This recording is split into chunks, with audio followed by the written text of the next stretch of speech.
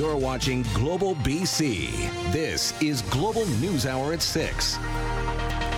Good evening and thanks for joining us. A Vancouver man has pleaded guilty in a deadly hit and run in Kitsilano last year. Kristen Robinson has the details, including why the driver's plea in this high-profile case was kept from the public for more than 2 weeks. 27-year-old Alexander Romero Arata pleaded guilty to criminal negligence causing death on November 29th. We couldn't report it at the time due to a publication ban on the proceedings implemented because Romero Arata was facing trial by jury in BC Supreme Court on an unrelated charge of sexual assault. The family of 24-year-old Owen Byrne watched by video from Ireland as Romero Arata entered a guilty plea in Vancouver Provincial Court. Byrne was walking home in June 2022, crossing West 4th at Arbutus Street with a friend when he was struck and killed by Romero Arata. Surveillance video captured a sedan speeding by before the victim's body rolled along the road after being thrown several meters. In an agreed statement of facts, court heard Romero Arata was drinking and should not have been driving. He reached speeds of up to 140 kilometers an hour and was running red lights. Romero Arata fled the scene of the collision and called 911 the next day to falsely report his car was stolen. It's horrifying that an innocent person who was walking on the street, struck and killed instantly, had their whole life ahead of them. So it's very tragic, and it definitely took a toll on our investigators. We were able to recommend charge one of the highest charges in fatal collisions, which is criminal negligence causing death. Romero Arata was also charged with failing to stop at an accident causing death and public mischief, but pleaded guilty to criminal negligence causing death only.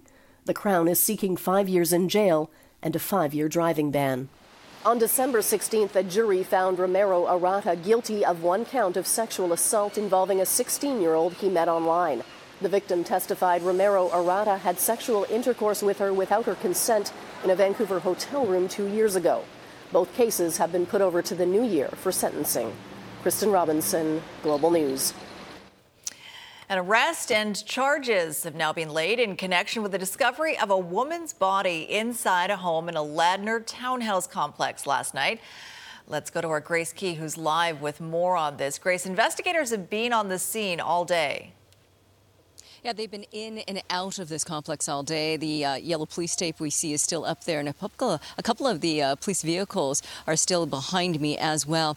Now, about an hour ago, the victim's body was removed from the building and loaded into the coroner's van. Very little is known about the victim. Police are only saying she is related to the female suspect, but the exact relationship is unknown.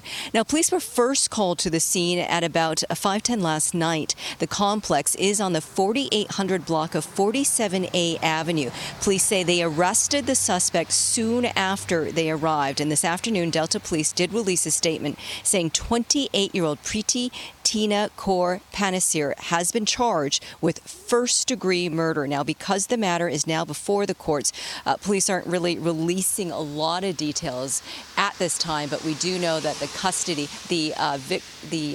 suspect in this case is still in custody at this hour. So again, police still at the scene right now. We suspect they should be wrapping up here shortly, though. Back to you. All right, unsettling for neighbors, I'm sure. Grace, thanks for that. A Fraser Valley family is dealing with the agonizing and, they believe, preventable death of their mother 1 week before Christmas.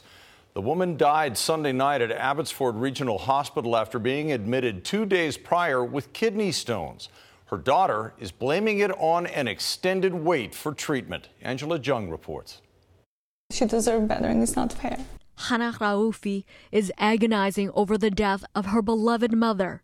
Luanora Urtankov went to the ER at Abbotsford Regional Hospital last Friday. Raufi says that's where her mother was failed.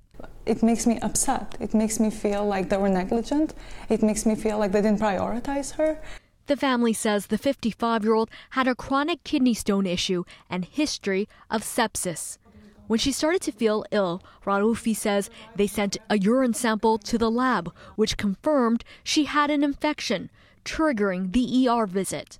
At this point, the infection is festering, right? 12 hours. It's been 12, 13 hours at this point. She's still in pain. She's still struggling. She's still asking for help. and nothing. Raufi says her mother didn't get help until nearly 14 hours later. That's when the family was told a CT scan revealed Ertenkov needed emergency surgery to deal with an apparent obstruction, which may not have been the case. On Sunday, her mother's condition continued to get worse. She died in the ICU. You know, her body at that point was rapidly fading away, so we never got to say goodbye. Raufi says the family is outraged.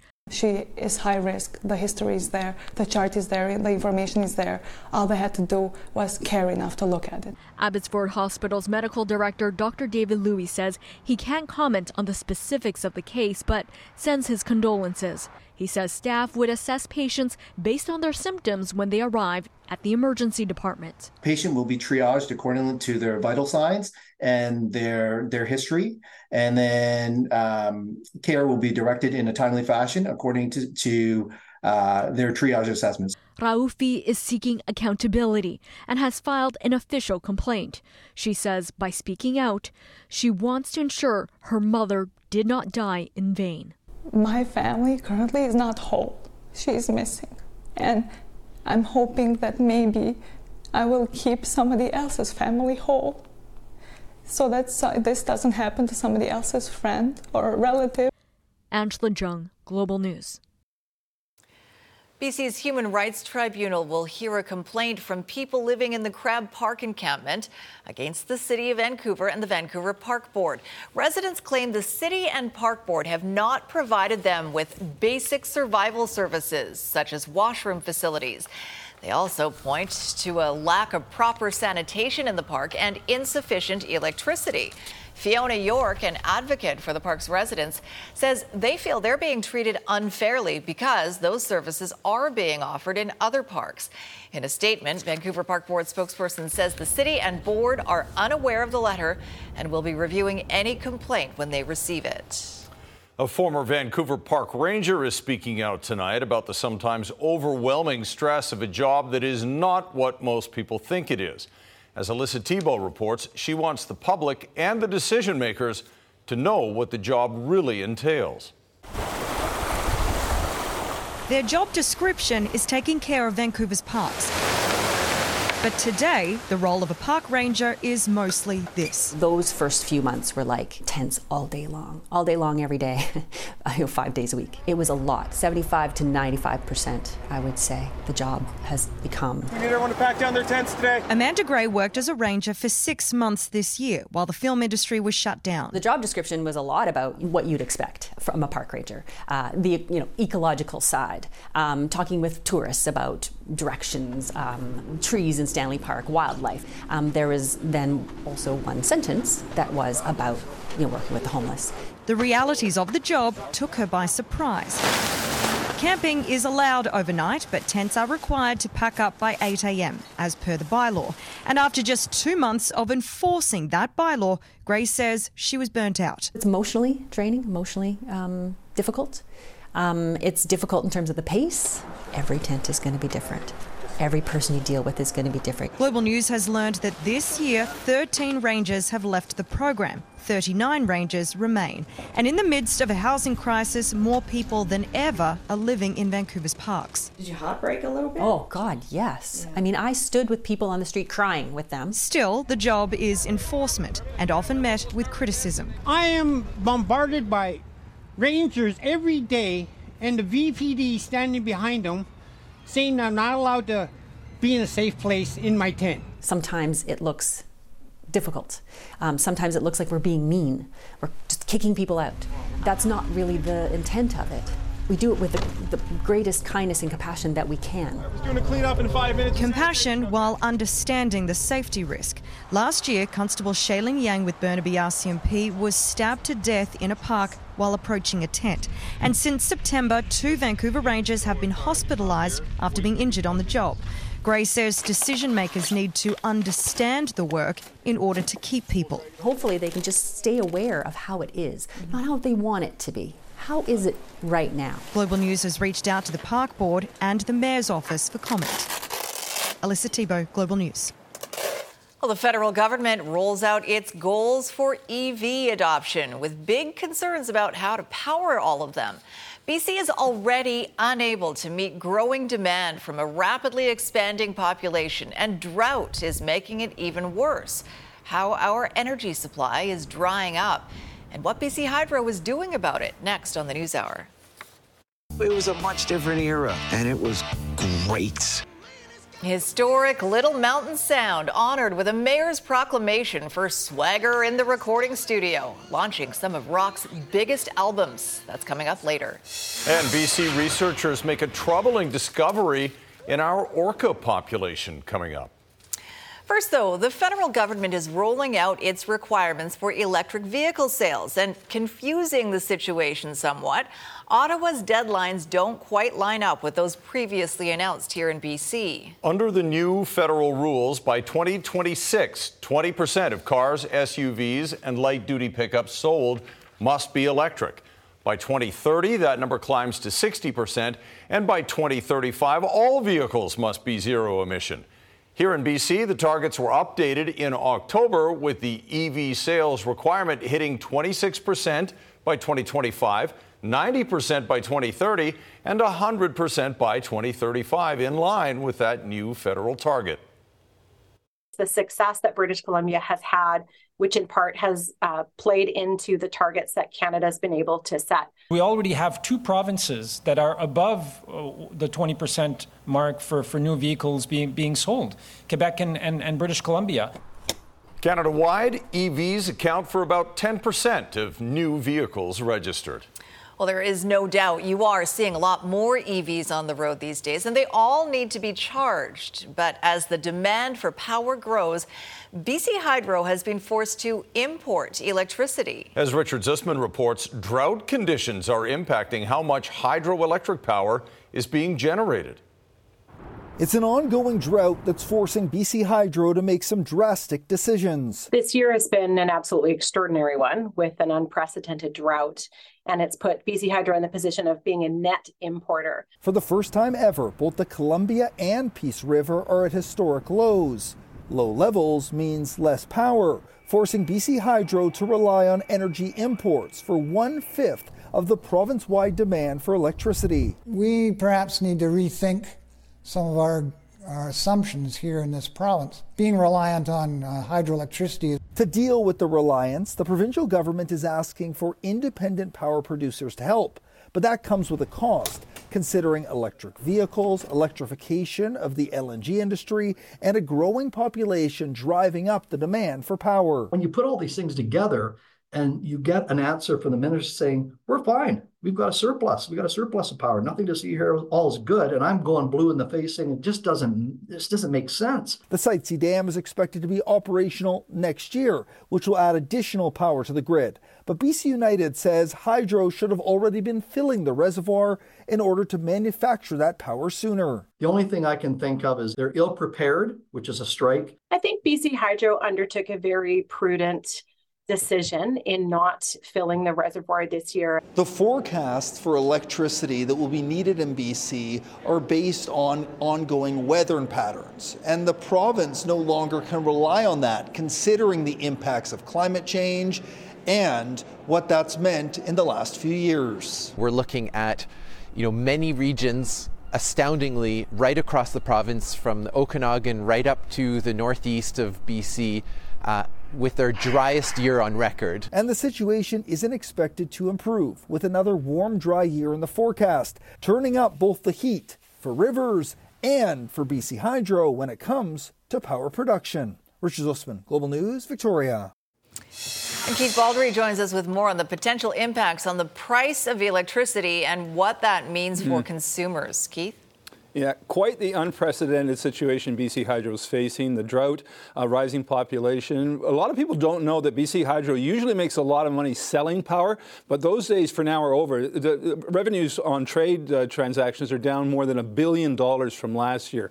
Rick McCandless, who you saw in Richard's story there, makes the point that this may cause BC Hydro to reconsider the use of a fund it uses to smooth out hydro rates at relatively low levels that may not be accessible to them. Here's Rick McCandless once again. Hydro has a plan in right now with the Utilities Commission to use the approximately $1 billion surplus in their export account to smooth our rates at about 2.3% for the next number of years. They may have to reconsider that if this drought continues. So McCandless, who also has intervener status at the BC Utilities Commission on things concerning BC Hydro and ICBC, also got some documents recently that shows that BC Hydro is now shifting to wind power in this new next power call next spring. That's another historic shift. Usually, of course, our series of network of dams supply our electricity. Now Hydro's basically saying the days of damming rivers and streams are over. It's going to be wind farms, which are controversial on their own right, quite apart from dams. So that's the way of the future for BC Hydro. All right, interesting. Thanks for that, Keith. Just ahead, buyer beware. Prepaid cards can be the best gifts, especially if you're a last-minute shopper. But there are some things you need to know first. Plus, it means I won't be hungry. Literally. Also tonight, food for the soul at Surrey Urban Mission. Still seeing some delays for eastbound traffic along Highway 1 through Vancouver and the Cassiar Tunnel after clearing some earlier issues. Today's Lotto Max jackpot is an estimated $12 million. Lotto Max, dream to the max. I'm Trish Jewison in the Global Traffic Center.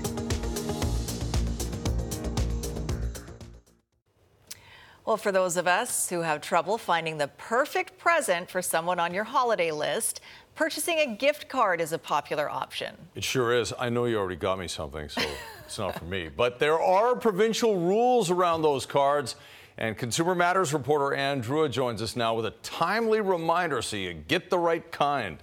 Thanks so much, Chris. According to the Retail Council of Canada and Leger Holiday Shopping Survey, 45% of shoppers are leaning towards purchasing gift cards this season, with dining gift cards topping the list, followed by big box retailers and food outlets. Having said that, there are some rules around gift cards that are worth noting. Now, if you have a gift card for a certain amount of money in BC, that gift card is not allowed to expire. But there are some scenarios where a gift card could have an expiry date. That includes gift cards which were purchased through a fundraiser, like an auction, or sold for charitable purposes. Gift cards that are issued for a specific good or service are also allowed to expire, and here's why. So the good way to differentiate it is if you get someone a gift card for a spa and you just get them $200 towards the spa, that is not allowed to expire. However, if you get them a gift card or a gift certificate for a very specific type of service, like let's say it's the Spa Royale treatment and it includes a certain amount of things, that is for a specific service, so it is allowed to expire. And it's allowed to expire because it costs the business a certain amount of money to give you that product or service, and that can change over time. The language does matter on the gift card because it's then being specific and telling you what it is that you're going to get for it. If there's a dollar value on it, then you can use that money in any way that you want towards that business. Maybe they sell products. Maybe it's for, towards a pedicure. Maybe it's towards a few things. It's essentially kind of like cash. Now, when it comes to mall gift cards, there are some things to keep in mind. They can charge up to a $1.50 service fee at the time of purchase. Keep in mind, if you do not use your mall card within 15 months, a monthly service charge can be applied to the remaining balance. This is called a post-purchase fee, and it can't be more than $2.50 per month. This information needs to be included on the card. In fact, by law, any restrictions, limitations, terms and conditions on the card must be made clear to you by the issuer. So, as always, read the fine print. As for prepaid credit cards issued by a financial institution, they fall under federal rules, and you can go to the Financial Consumer Agency of Canada for more information. If you do run into trouble with your gift card and it expires when it shouldn't, you can always reach out to Consumer Protection BC for help. But the best advice is to use your gift card sooner rather than later. And if you have an issue for me, you can always email me at consumermatters@globalnews.ca. All good to know. Thanks very much, Ann. The Vancouver Airport is bracing for a busy week of holiday travelers. Between now and Boxing Day, YVR is expecting more than 69,000 passengers per day. That's about 2,300 fewer than pre-pandemic. The busiest day will be Friday, when more than 74,000 travelers will pass through the airport. Quietest day will be Christmas Day. Travel tips if you're heading to the airport this holiday season include Avoid taking wrapped presents through screening and check your flight status before you leave home. The Surrey Urban Mission Society hosted its first community Christmas event today. The festive lunch featured hot chocolate, candies, and a hot meal for those in need. And as Janet Brown reports, the demand for this kind of support is only growing. Thank you so much. They're celebrating Christmas early at the Surrey Urban Mission in Whalley. It means I won't be hungry. Literally.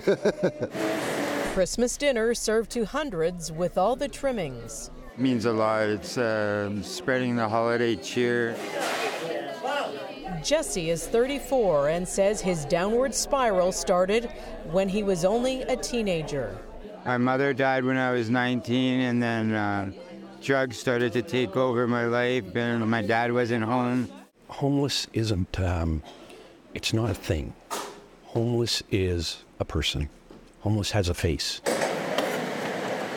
The mission CEO says over 37,000 meals have been served up at their 4 Surrey sites between January and November, bringing some hope and help to those who need it most.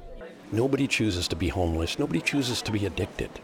You know, I don't think anybody wakes up in the morning and says, I'm going to move down to Whalley and live in an alley and become addicted. Life is hard nowadays. I'm on a pension, and even the pension, I'm broke. There's no shortage of people that we encounter on a daily basis who are suffering from homelessness, addictions, or mental health. Came here today for the food. Scott Dumont Kennedy went through 22 months of rehab and is finally getting back on his feet again. Things are going good. Things are going good. Yeah, you just got to have faith, and then if you believe it, you can receive it, right? Barry was asking where the elected officials were today because he had a message for them. We need homes for the homeless. There's too many homeless people around here.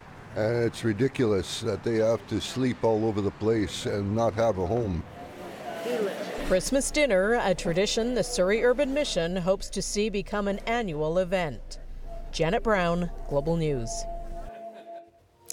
Just ahead, children spending the holidays in hospital. An exclusive look at the neonatal care unit and how new technology is helping the smallest patients get healthy again. And diving into the impact of ocean pollution, what researchers discovered about West Coast orcas. Right where we're standing, this is like ground zero. Some of the most iconic albums from the 80s and 90s were recorded right here in this Vancouver studio. It's a combination of the building and the people. We're here to make a record. We're not here to have a party. We look up from the console and they're gone. You have to be half shrink, half producer. You see, we recorded Slippery When Wet right down the street.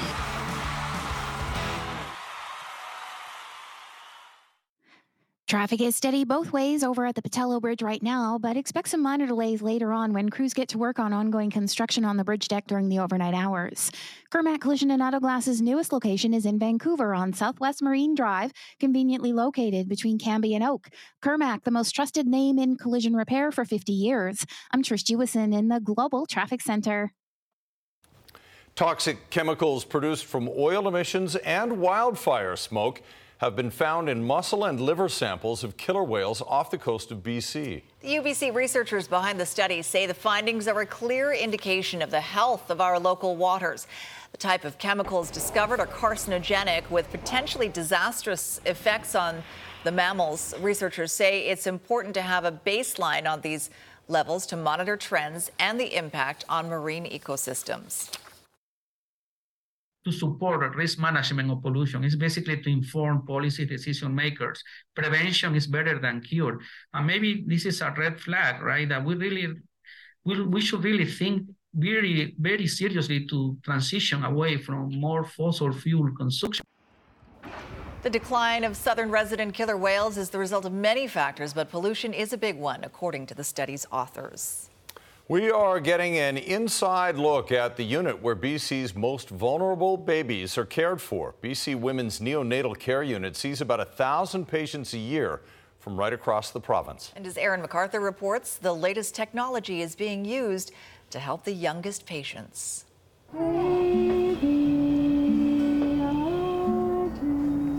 At just 4 months old, baby Arjun has been through so much already.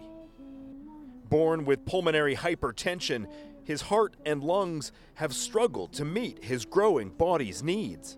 He's much better now. Yeah.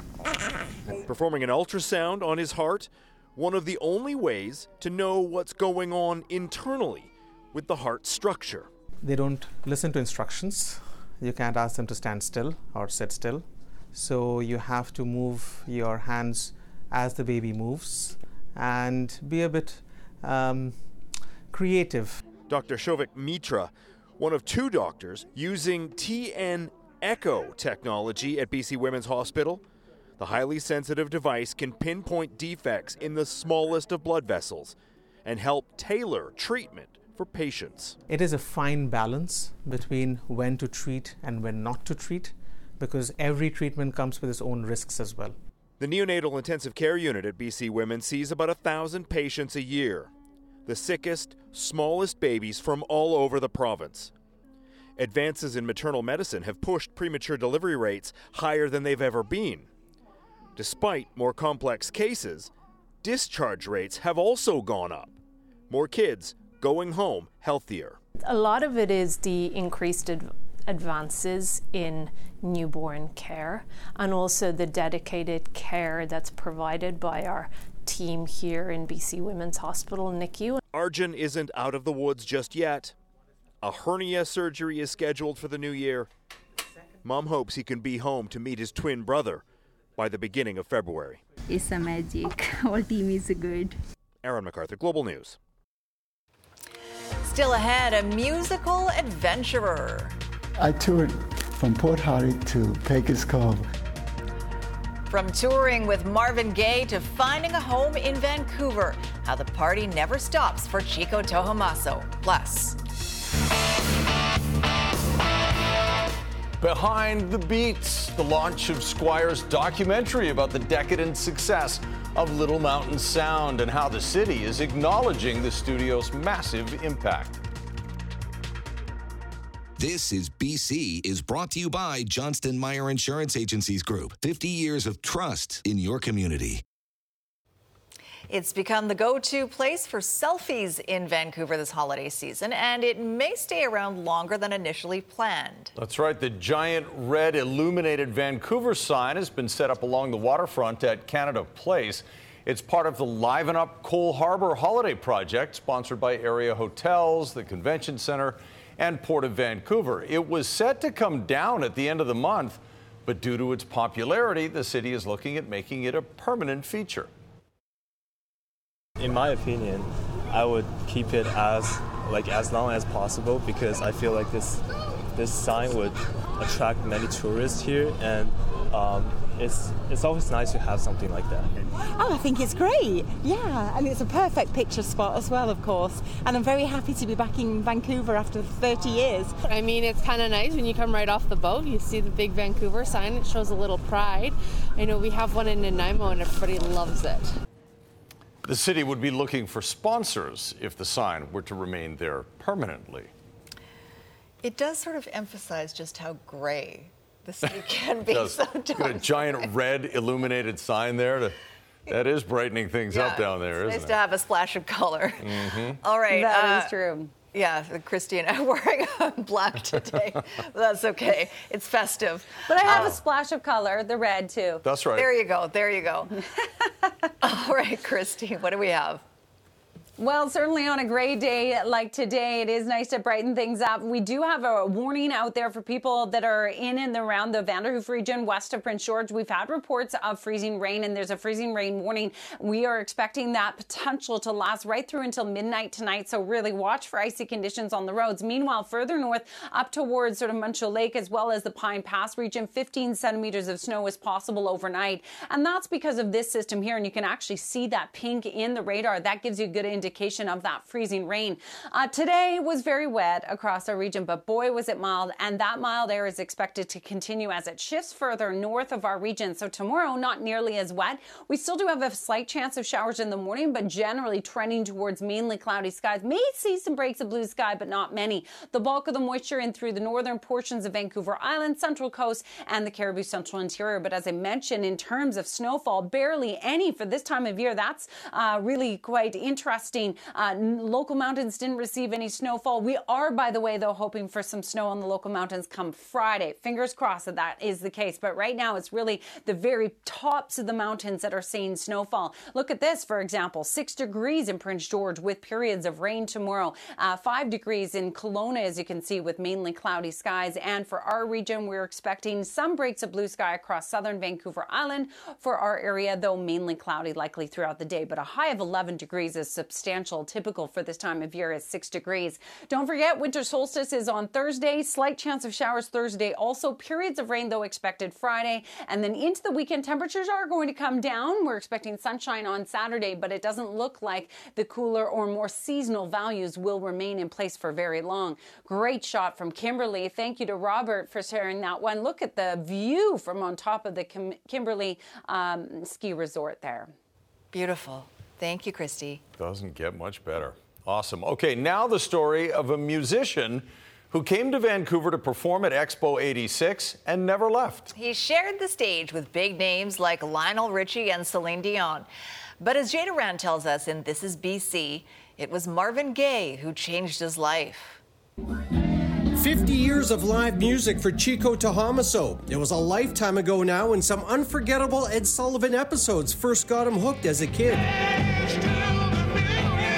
I love Sly and the Family Stones. The music, the energy. Leading choirs and bands in Hawaii, Chico's star was rising in the late 70s when he got a call that would change his life. I was invited to go on tour with Marvin Gaye, and he was my idol. I went to Waimanalo Beach and went, yeah! Did Marvin have any advice for you? In order for you to become a good artist, you're going to have to go through some pain. And then when I lost loved ones, I can see what he was talking about. Life took another big turn when he was invited to be part of the music scene at Expo 86. I look at it as like a blur because it's transient, because you're on stage and somebody else comes and then you come back on and then somebody else comes and then another group. So it was like a rhythm. The man has been in a lot of places. Vancouver became home as he toured extensively for the next decade. And I was talking to my brother in Hawaii. He goes, where you at? Moose? You where? I go, Moose Jaw, bro. Portage La Prairie. Steinbach, Manitoba. I walked in, everybody turned around. This right here with the Commodores. He's been on stage with many big names over the years. Lionel Richie in 1986. Celine Dion in 94, and then Reba McEntire. But nothing will ever replace that 1980 European tour with his idol. It was life-changing because I was observing Marvin on stage. Brother, brother, brother. It's something about certain music. It never dies. It just keeps going around. It's always relevant. What's going on? Jay Durant, Global News. And if you know someone who has a great story to tell, email your ideas to Jay at thisisbc@globalnews.ca. What a talent. He's seen so much. Another guy who's seen a lot in sports, Squire Barnes, joins us now. Yes, I've been watching a lot of Canuck goals. That's they can't be stopped. Doesn't matter where they play, when they play. This team just does not lose, and they certainly fill nets. Now, game's not over yet, but they're off to a good start. We'll show you what's happening there and also go back to that huge win last night for the Seattle Seahawks. All right, thanks, Squire. Also tonight, people in the States noticed what we were doing. the birthplace of some of the biggest albums of all time, a preview of Squire's rockumentary Little Mountain, Big Sound, debuting tonight.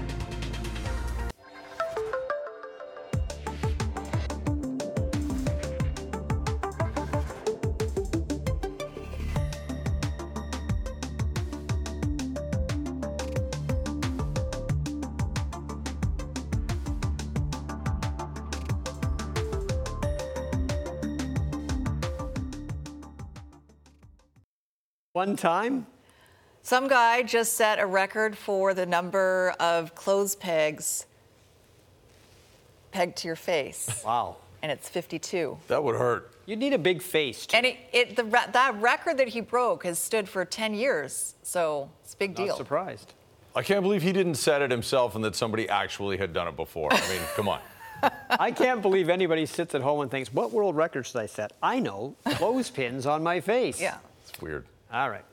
The Canucks are in Nashville tonight. Vancouver has won 5 of its last 6. The only loss was in a shootout on Saturday against Minnesota. So the points are 11 out of a possible 12 in that stretch. Now, Nashville was rolling coming into this game as well. They had won 7 of their last 8. The Canucks put Casey DeSmith in goal for this one. Demko gets a night off. The Canucks also have given Andrei Kuzmenko a night off. Once again, a healthy scratch. Now, in the game against Chicago on Sunday, Andrei Kuzmenko did not record a shot on goal. He also didn't have a shot on goal in the game Saturday against Minnesota. You cannot disappear like that when you are a shooter, especially when Rick Tocchet's your coach. There's a guy who's shooting and scoring like crazy this year, Brock Besser. Elias Pettersson, power play chance. No, UC Soros makes the save. But he didn't stop Pettersson the next time he had a chance. Down the right side and scores. Nice shot. 1-0 for Vancouver. Then, well, both Nils have scored. Nils Åman, whoa, it's a gift. Well, it is almost Christmas. And that makes it 2-0 in the first period. Those two came in rapid succession. Connor Garland, whoa. Now, the old school in me would like Dakota Joshua to do something there, but instead it was Nashville that got the penalty, so I guess it was a smart move. Casey DeSmith, second period. Save. Yep. Boy, he was a good pickup as a backup to Thatcher Demko. Still in the second period. Well, Lausanne scores. That's the guy who hit Connor Garland earlier. That made it 2-1, but the guys in the Colonel Mustard uniforms let 2 more goals in after that. The other Nils, Höglander, with a nice little tip here off the Quinn Hughes shot. It's 3-1. And the one thing about the Canucks, they've played hard, they've played very well this year, and things seem to be going their way because of it. Here's another example. Soros, and I guess they give it to Pius Suter, but it looks like Soros knocked it in his own net. But whatever the case, Pius Suter gets the goal, and the Canucks have a 4-1 lead after 2. And when they're up after 2, they don't lose usually. The Seattle Seahawks saved their season last night in the most dramatic of ways, scoring the winning touchdown in the final minute at home to beat Philadelphia 20-17. Backup quarterback Drew Lock and rookie wide receiver Jackson Smith-Njigba combined for the fantastic finish, which was the last play of an incredible 92-yard game-winning drive.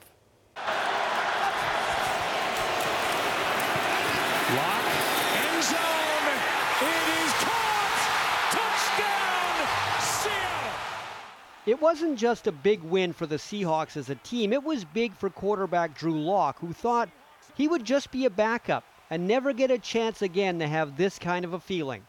You don't get very many moments. You don't get very many opportunities in this league. And with every opportunity you get, you need to be as ready as you can be, because you don't get a ton of them. And for us to come out tonight and play the way we did and get a win, and one of 2 opportunities I had this year to start, gosh, that I was excited. I was emotional. I was emotional for myself, but I was emotional for these guys in this locker room. He mentioned the locker room. Speaking of the Seahawks locker room, if you think Drew Lock and the rest of the players on the Seahawks were excited, and they were, obviously, you should see the reaction of the ageless 72-year-old ball of energy named Pete Carroll, who had this to say to his team in the dressing room right after that win over the Eagles last night. I just think this thing is too important. It's too important. Can you win the game in the first quarter? No! Can you win the game in the second quarter? No! Can you win the game in the third quarter? No! Can you win the fourth quarter?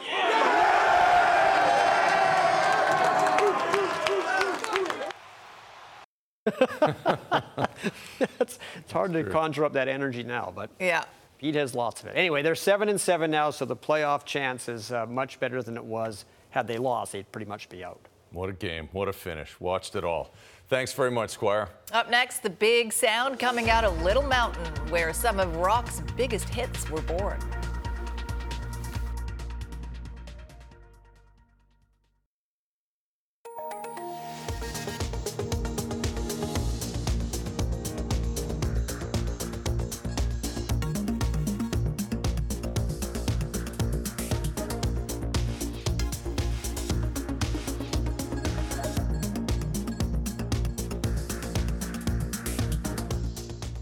Jordan Armstrong is standing by in our newsroom with a preview of what's coming up on Global News at 11. Jordan. Chris, the BC government has announced the largest confiscation in the history of its civil forfeiture program. PacNet Services has forfeited $10 million to the province over allegations it provided payment services for people around the world who ran scams aimed at seniors. The company is not admitting to any unlawful activity on its part, but the Solicitor General says the settlement sends a strong message. We'll hear from Mike Farnworth at 11. Plus, another warning about another fake nurse in BC. Chris? All right, troubling. Thanks very much, Jordan. All right, Squire is here now, and this is a special day in the city of Vancouver, and one that a lot of folks might not even realize is happening today. And you should realize it. This is a story we've kind of been talking about for a while. Little Mountain Sound Recording Studios, which in the late 70s to the early 1990s put out some incredible records. A lot of people probably didn't even know it was happening right underneath our noses, but it was. And today, the city of Vancouver is giving them their due. It's overdue, but they're giving it now, and it's good. Last Sunday, many of the people you see here were honored for making Vancouver the place to be, especially in the 1980s, if you were in the rock music business.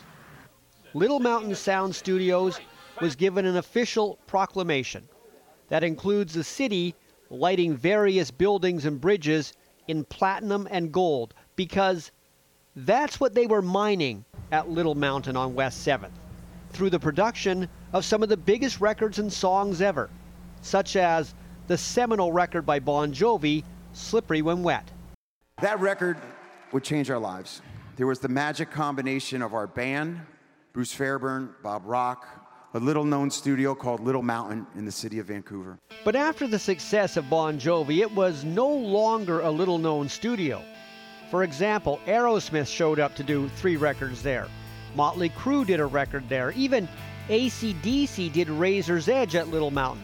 And when they arrived in Vancouver, it was producer Bruce Fairbairn who suggested to them that maybe their song Thunderstruck needed an intro, which led to one of the most iconic guitar riffs in music history. I remember Angus sitting just about where you are with a cigarette, lit a cigarette, and he says, Bruce says, "Oh, I need something for this intro for Thunderstruck." He says, some little sound to sort of start the song off. So Angus, I got this little thing. So he started playing the ding-a-ling-ling-ling-ling-ling. Well, he played it all the way through the song, one take. And it was only supposed to go in the intro, but we just let him play. And by the time he was done playing, the ash and the cigarette was all the way down there. And if you listen to the mix of that now, we kept it in the whole song. We just sort of dip it out in places. But he played it one take through the whole song. The stories about what happened in this rather nondescript-looking building are endless, just as the music made there is timeless. It was Vancouver's gift to the world of music, and it's a gift that has kept on giving. So much good material that you had to work through and all of that. Well, I mean, all the people who worked there, so many brilliant talents out of this city, and the music world knows who they all are. They still use them because they haven't lost their brilliance. The studio, it's still there. It's now called Hipposonic. Little Mountain Sound is no longer there, but all that Little Mountain Sound did, Bruce Fairbairn, who's no longer with us, unfortunately, and Bob Rock, all the work they did is still out there, and people are still listening to it. And watch the special tonight on BC One at 10 p.m. Squire, great work. 10 p.m. will give you a bit of a longer story as to what happened there. Before we go, big shout out, congratulations to our Krista Dow and her husband, Jason Mina. There's their little bundle of joy. Yes, say hello to little Enzo Mina, who, by the way, missed his deadline, arriving 12 days after his due date. Ooh. That will never happen again. Krista, you can hold it against him for the rest of his life. Congratulations, you two. Thanks for watching, everyone. Good night, all.